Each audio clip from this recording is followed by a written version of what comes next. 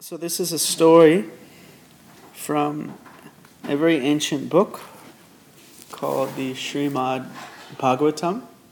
It's a 5,000-year-old text. This is volume 1. This is actually 1.1.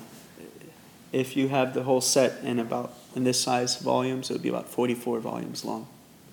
So it's a large book. You can see some of it there. Larger version there. And so the story is, there was once a being from a higher planet, like an angelic being. His name was Ganva, something like that. You know him as Narada Muni. I don't remember. It's tough remembering one lifetime names. I can't remember Jason's name from his past lifetime. It just skips my mind. Turtle? Turtle. Such a cute little turtle.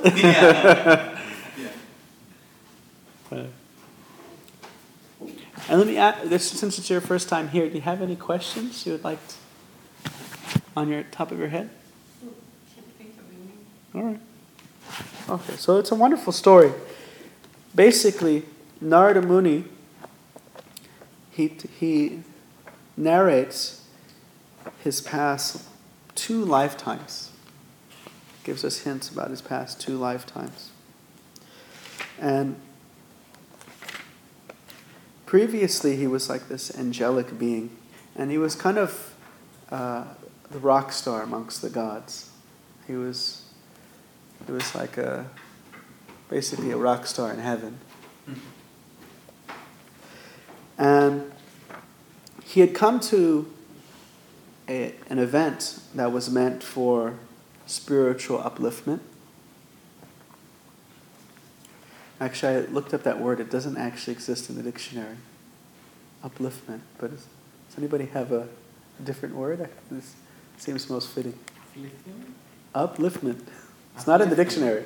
Transcendental. They should create that word. Put it in the dictionary.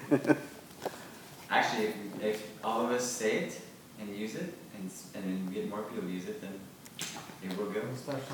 Yeah. It's a spiritual Elevation. Ascension. Ascension kind of gives the idea of death, though, that you're liberating, isn't it? No, I'm just thinking of like going from a low point to a higher point. Okay.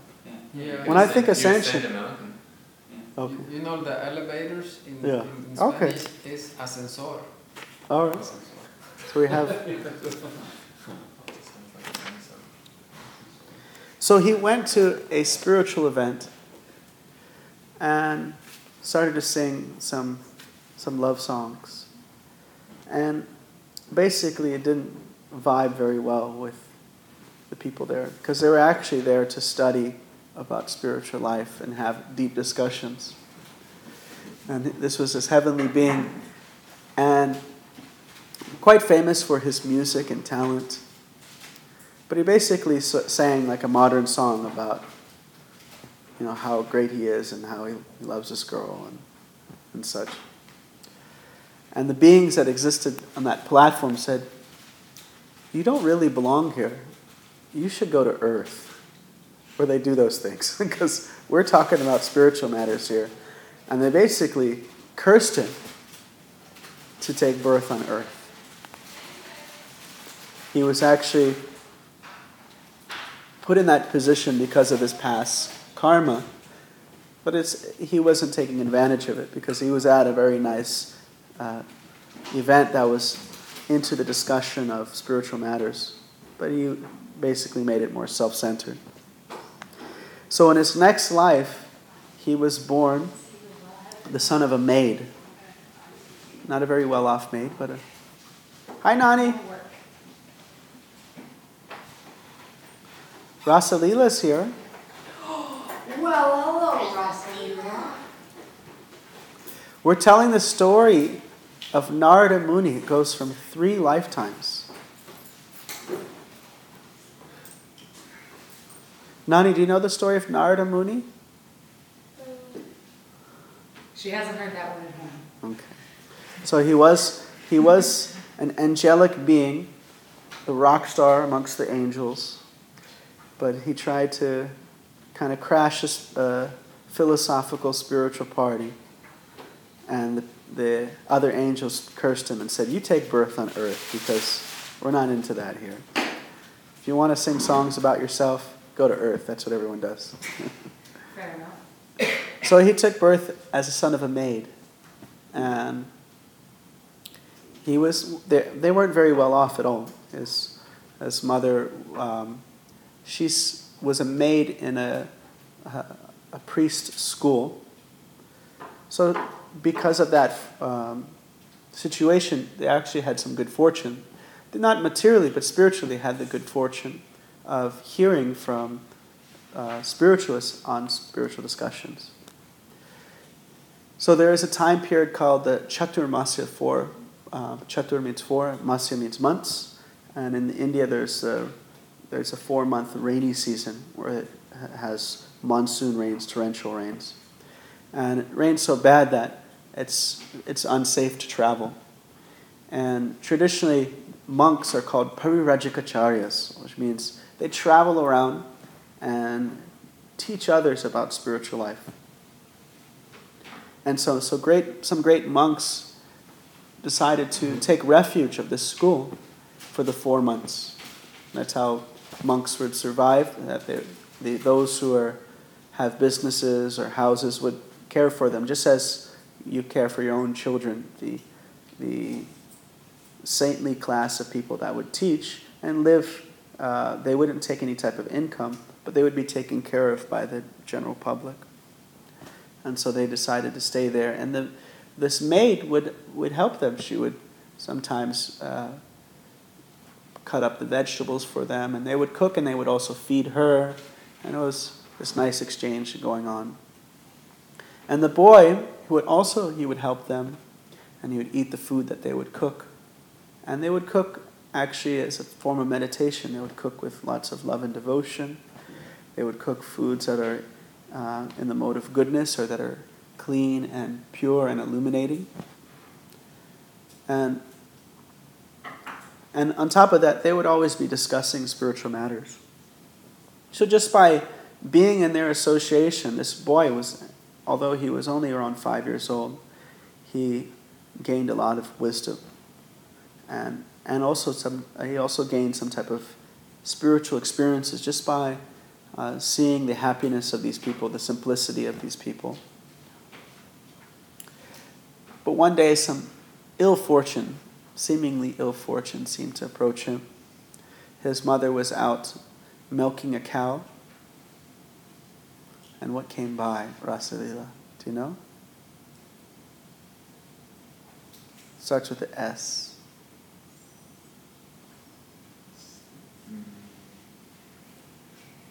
Nani, any guesses? It starts with an S that could have gone by while she was milking the cow. Snake. So a scary snake came by. I didn't tell you this was going to be a scary story. Ooh. She brought her flashlight, so she's ready. Jai, and the teddy bear. And the teddy bear. Wonderful. So, a snake came by, bit her on the ankle, and his mother died very shortly. So here's this 5-year-old boy. He's the son of a maid. He doesn't have any extended family. He has no support. Basically, he is like a homeless child. But he does have some spiritual wisdom. And so this boy decides just to go trekking. Just a little kid. But he decides just to go trekking. And so he just walks and walks. He walks through metropolises, villages. He goes through little towns, gardens, agricultural fields. He goes through mountains. He sees caves that has gold and silver. He passed through forests, sharp grass, thick bamboo, some of it very, very hard to pass through. And he finally stops trekking and settles near a river and quenches his thirst and feels relief from his fatigue. And there he sees a great banyan tree and decides to sit under the banyan tree and begin meditation as he had learned from these great sages.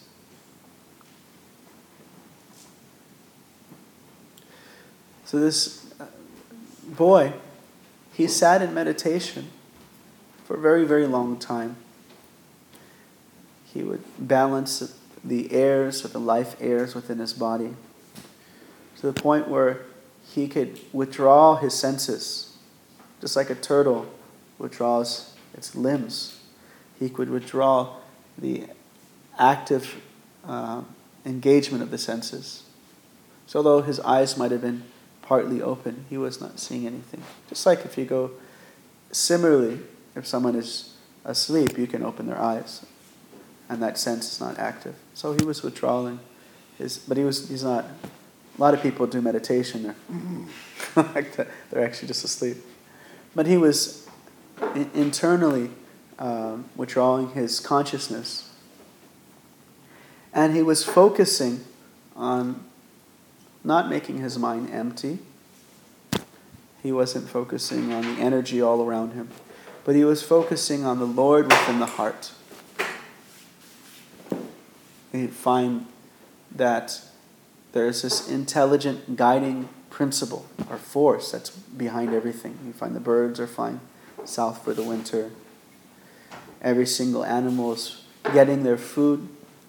Unless humans interfere, you will not find starvation, because there's this intelligence that's guiding everything according to their needs and desires. And that is, according to the ancient Vedic tradition, the Lord within the heart. He accompanies the soul while he's in this world. So he started to meditate upon that form.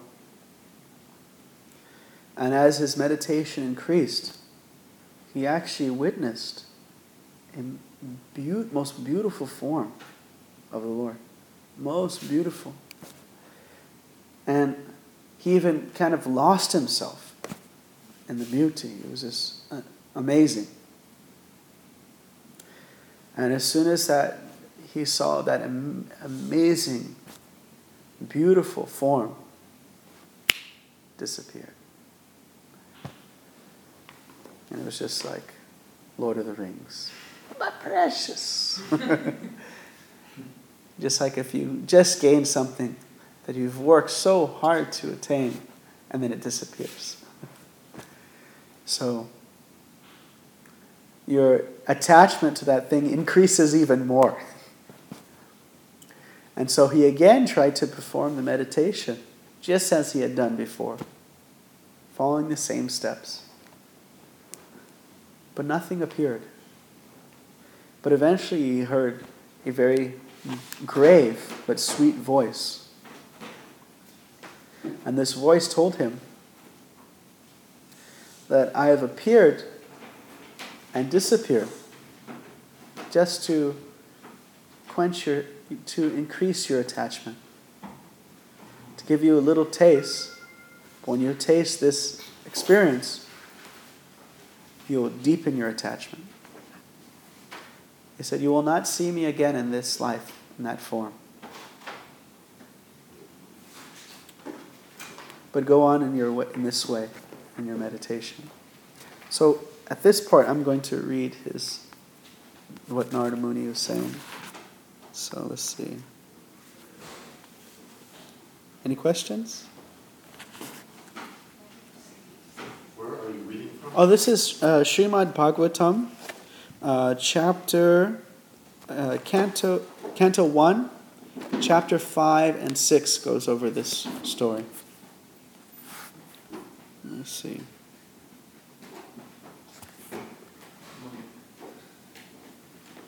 Oh. It's a thief.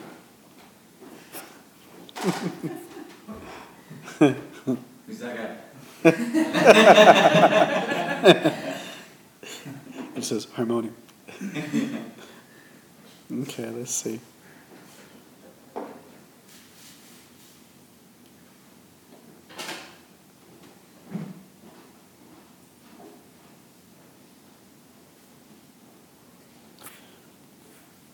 So chapter 5 is what you've heard from me, and a little bit of chapter 6.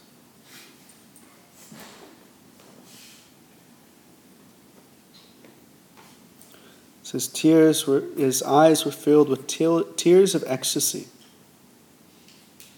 The transcendental form of the Lord, as it is, satisfies the mind's desire, and at once erases all mental incongruities.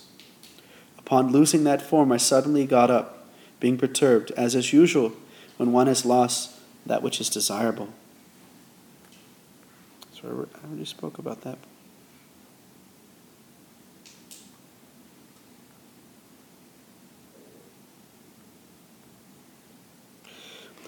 So, and then in that meditation, when the Lord again appeared just in a vocal form, the Lord informed him something that is said in Bhagavad Gita. This is in the 4th chapter. Krishna says, Nihabrikam nashasti, which means that anything that you do spiritually is never lost to you. Any type of attraction or wisdom that you gain in this life towards the Absolute, it will carry on into your next life. And you'll be born as one of these kids who has they have a natural attraction for spirituality. Or you might find in your own life that you've had attraction for spiritual wisdom. Maybe not attraction to religion, as Krishna says in Gita, Purva vyasena yuktena hriyate hi apisopi saha. That such a person, he's greater than the ritualistic religionist, who's actually attracted, they'll be automatically attracted to spiritual principles and the philosophy of spiritual life, not just the externals of religion. So he says this intelligence cannot be thwarted at any time. So even if you take billions of births, that wisdom and intelligence that is gained is never lost. So he says, thus I began chanting the holy name in fame of the Lord by repeated recitation. So he started chanting, ignoring all formalities of this world. Such chanting and remembering of the transcendental pastimes of the Lord are benedictory. So doing, I traveled all the earth, fully satisfied, humble, and unenvious. So again, he took to his travels, completely satisfied. Before this had happened, he was distraught. His mother just passed away. But now he was completely satisfied. And he had no envy, no dislike of anyone.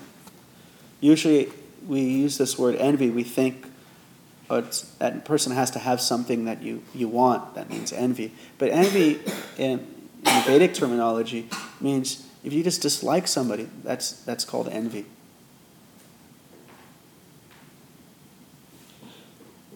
And so, in the due course of time, I, who was fully absorbed in thinking of Krishna, and who therefore had no attachments, being completely free from all material taints, met with death, as lightning and illumination occur simultaneously.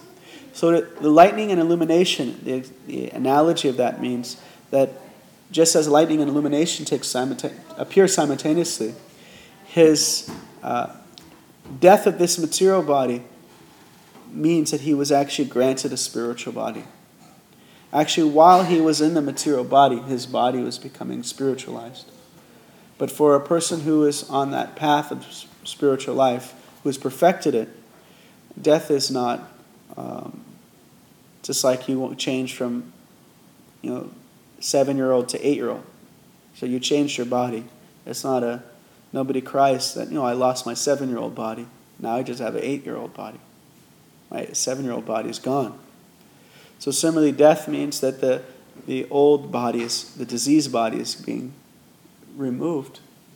And if one is achieve spiritual perfection, they actually attain their original spiritual body. Is that his third life? So his third life is coming up. In third life, he's narrating this whole thing. Yeah. And it's coming. Thank you. Having been awarded a transcendental body befitting an associate of God, I quit the body made of 5 material elements. What are the 5 basic elements? Earth, water, air, fire, ether. Yeah. So those might seem rudimentary, but they're found even on atomic level. Earth means mass. Water means a principle of cohesion, and electron and proton are stuck together because that's cohesive qualities there. Fire means energy. So you have in an atom, you have the electron. And air means the principle of movement. Ether is the space that it's all contained in. So he gave up. He now is giving up a material body, and he's getting a completely spiritual body. Thus, all of his karma, the reactions to his previous deeds, was stopped. At the end of a millennium, when the Supreme Person, Lord Narayan, lay down in the water of devastation, Brahma began to enter into him along with all the creative elements. I also entered in through his breathing. After 4,300,000,000 solar years, when Brahma awoke to create again by the will of the Lord, all the rishis like Marichi, Angita, Atri, and so on were created from the transcendental body of the Lord. I also appeared with them. Since then, by the grace of Almighty Vishnu, I travel everywhere without restriction, both in the transcendental world and in the 3 divisions of the material world. This is because I am fixed in unbroken devotional service unto the Lord. Thus I travel constantly singing the transcendental message of the glories of the Lord, vibrating this instrument called Veena, which is charged with transcendental sound, and which was given to me by Lord Krishna. The Supreme Lord Sri Krishna, whose glories and activities are pleasing to hear, at once appears on the seat of my heart, as if called for, as soon as I begin to chant his holy names. It is personal experience by me that those who are always full of cares and anxieties due to contact of the senses with their objects, so those who are constantly worried about material things, can cross over the Neshans on a most suitable boat. The boat is the constant chanting of the transcendental activities of the Supreme Personality of Godhead.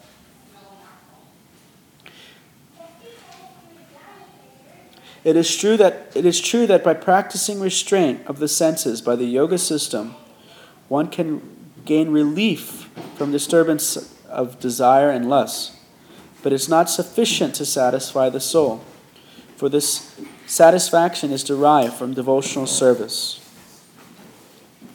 So he's saying that by the ancient yoga system, he's speaking specifically about Ashtanga yoga, through meditation, one can gain relief from lust and desire, but the soul is still not satisfied. So that satisfaction only takes place when the soul enters into a loving relationship with the Supreme Person. So this is a progression. In these 2 lives, he actually makes a progression through different states of consciousness. The first one, which is not discussed, is called Brahman, where we see that everything is made out of the same monogamous, not monogamous, but homogeneous, thank you, monogamous, sorry. That too. Homogeneous energy. It's called Brahman, which means everything is made out of spirit. Even matter is a transformation of spirit. And so, one with the Brahman vision, they will see the soul in the body of an animal, they see the soul in the body of a human, they see the soul in the body of a heavenly being, or all different species of life with equal vision. And in this way they view the Supreme. In this way they view God. And the second stage is called Paramatma realization. It's like the one that we talked about, the Lord within the heart. And the last stage is called Bhagavan, which means realizing that God actually has a personal form and there's a personal relation. There's actually interaction. There's a real sangha relationship. One analogy is just like if you, there are three villagers that have never seen a train before. And so the first, all three villagers gather at the nearby station that had just been built. And the train's coming up. And what do they see? When they see the trains coming up, what do you see? They see a big bright light. So they run home. One of the first village family, they run home, tell all their friends they saw a train. And their friends ask them, what is a train like? They said, train is just like a big bright light. It's got a rumble and it's powerful feeling underneath your feet, and it's a big, brilliant light. Like, wow, that's really nice. You're really knowledgeable. The next villager stays a little longer, and he sees the cars pull up. He sees the gears, the smoke coming out.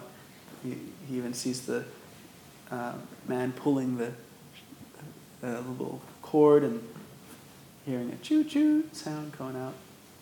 He sees the engine and the caboose, and he runs home and tells his friends and family what a train is all about. The last man, he gets on the train, and he takes a ride. He feels the breeze in his hair. He sips chai in the cafe. He meets the train conductor. He sees what the train conductor is actually doing. And in this way, he learns more about the internal activities of the train and the persons behind the train. So similarly, the Vedic tradition states that there are three levels of realization of the same thing. That God can be understood in impersonal energy, but if you go deeper, you'll understand that he actually is personal and he is the intelligence, guiding force within everyone's heart. And then if you go deeper, you'll find that he actually is a fully personal, a being that you can personally interact with. And so Narada Muni, he went from the stage of meditation where he was meditating on the Lord of the heart to the point where he was actually having a loving relationship through the chanting of Krishna's names. So that's a little story.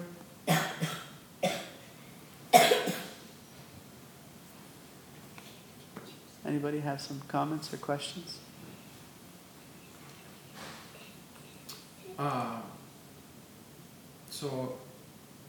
To realize God, we have to realize our Paramatma first.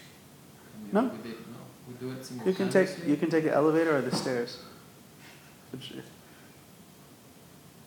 So if you're in the Empire State Building, which one do you want to take? If you want to take the stairs, you can take the stairs, but that's possible.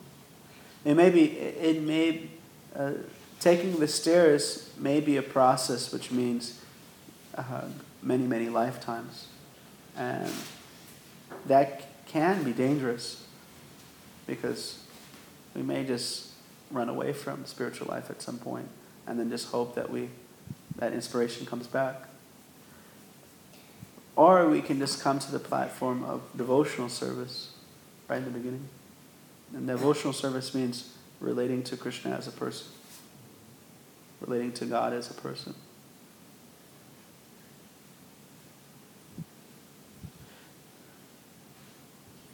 And specifically, the impersonal meditation, if you're relating to God impersonally, then you don't have that personal help. There's a story of Shabari Muni. He was meditating underwater for a long, long time. And he saw some fish mating. And then just thoughts of you saw just some fish mating, and he was underwater just meditating for a long, long time. And then ideas of family life and sex life all came back to him, and he thought, I need to get a girlfriend.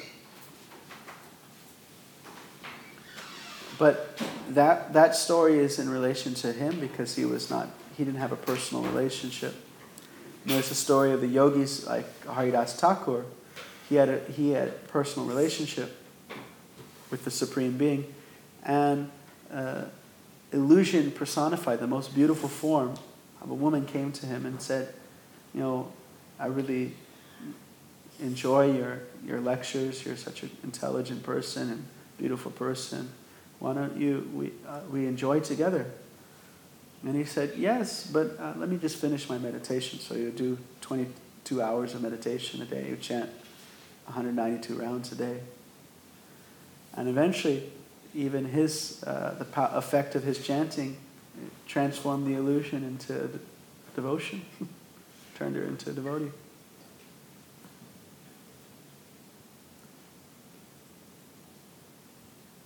Madhusacharya? You were speaking about developing our loving relationship with the Lord. So for a new person, how would they understand that, to develop a loving relationship with the Lord? What would that mean to a new person who's just beginning? Were you raising your hand? Oh, okay. Chaitanya Chandra, maybe he's...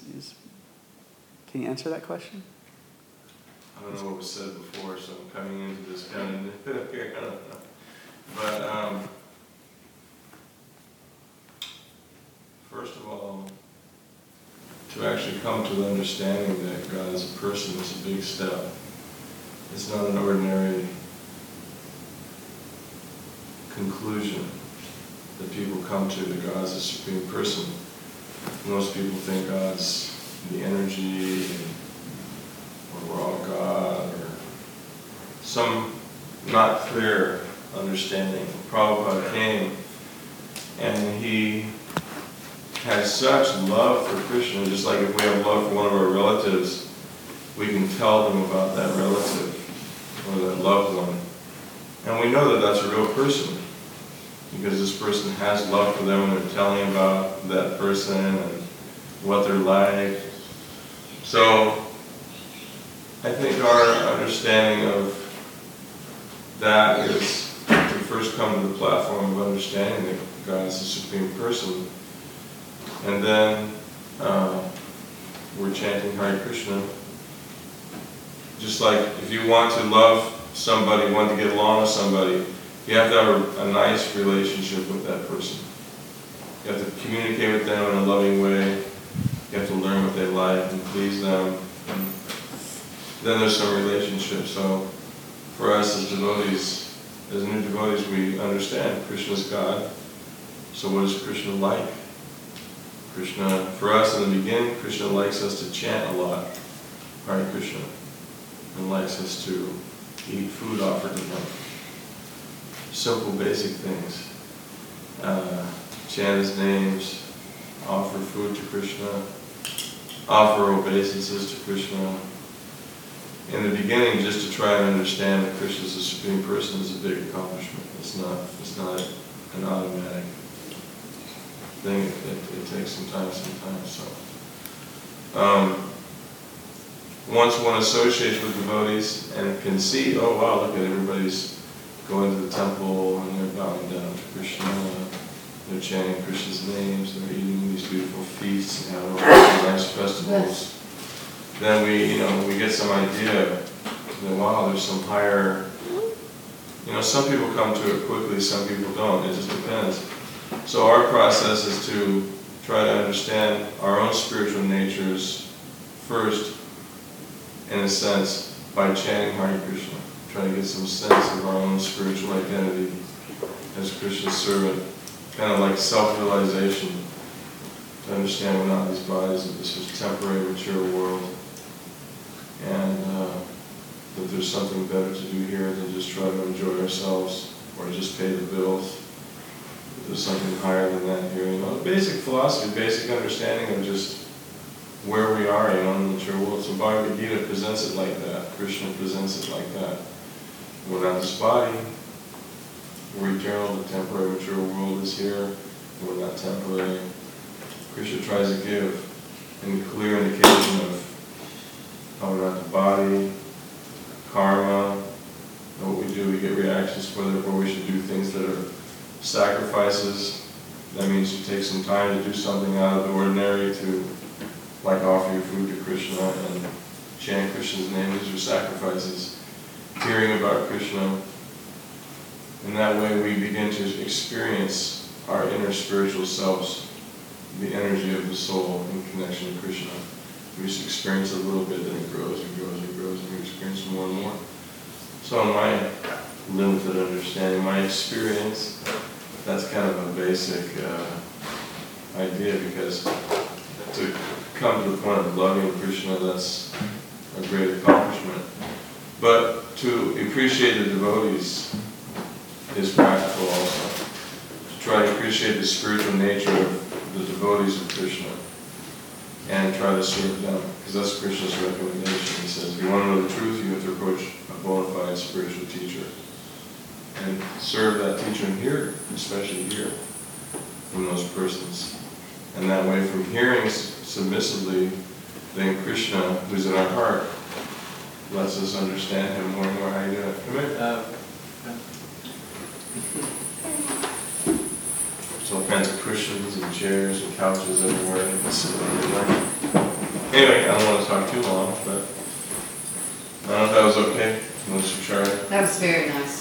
That Well, really gave a whole deep understanding, or basic understanding, which is very vital. Because we can't jump further than we have the capacity for, you know. So first of all, we have to understand what we're doing here, what's the purpose of life. You know, what is our spiritual personality? How is it different from our mature personality? At least philosophically understand these things clearly. Bhagavad Gita is so important because it gives a tremendous explanation and foundation to understand that. It's like it's our whole understanding is based on Krishna's Bhagavad Gita. Without that, we can't actually step forward in spirituality towards Krishna. There's other spiritual paths, but they don't necessarily go towards Krishna. We want to understand Krishna. We want to appreciate his beauty, his intelligence, his humor, his relationship with his people, all of his devotees of Vrindavan. We want to understand that. We want to actually go to where Krishna is. Krishna is so wonderful. Prabhupada loved Krishna so much we could understand that Krishna was God. So we want to go there. We want to be part of that because Prabhupada was there. And his advanced devotees are also experiencing connection with Krishna. They're very happy. So we want to be happy. So if we experience the happiness of the devotees, that gives us faith in Krishna. Like we experience the happiness of Prabhupada and his conviction. So when we experience that of the advanced devotees, then we can see, oh yeah, this is different. So in my experience, that's what it came from. It came from being with the devotees. And also from the temple and predominantly from the devotees. Sorry. Thank you. So what were you doing? Just asking questions? Yeah. Anybody else? Nani, do you have any questions? Chaitanya Chandra, would you like to lead some kirtan?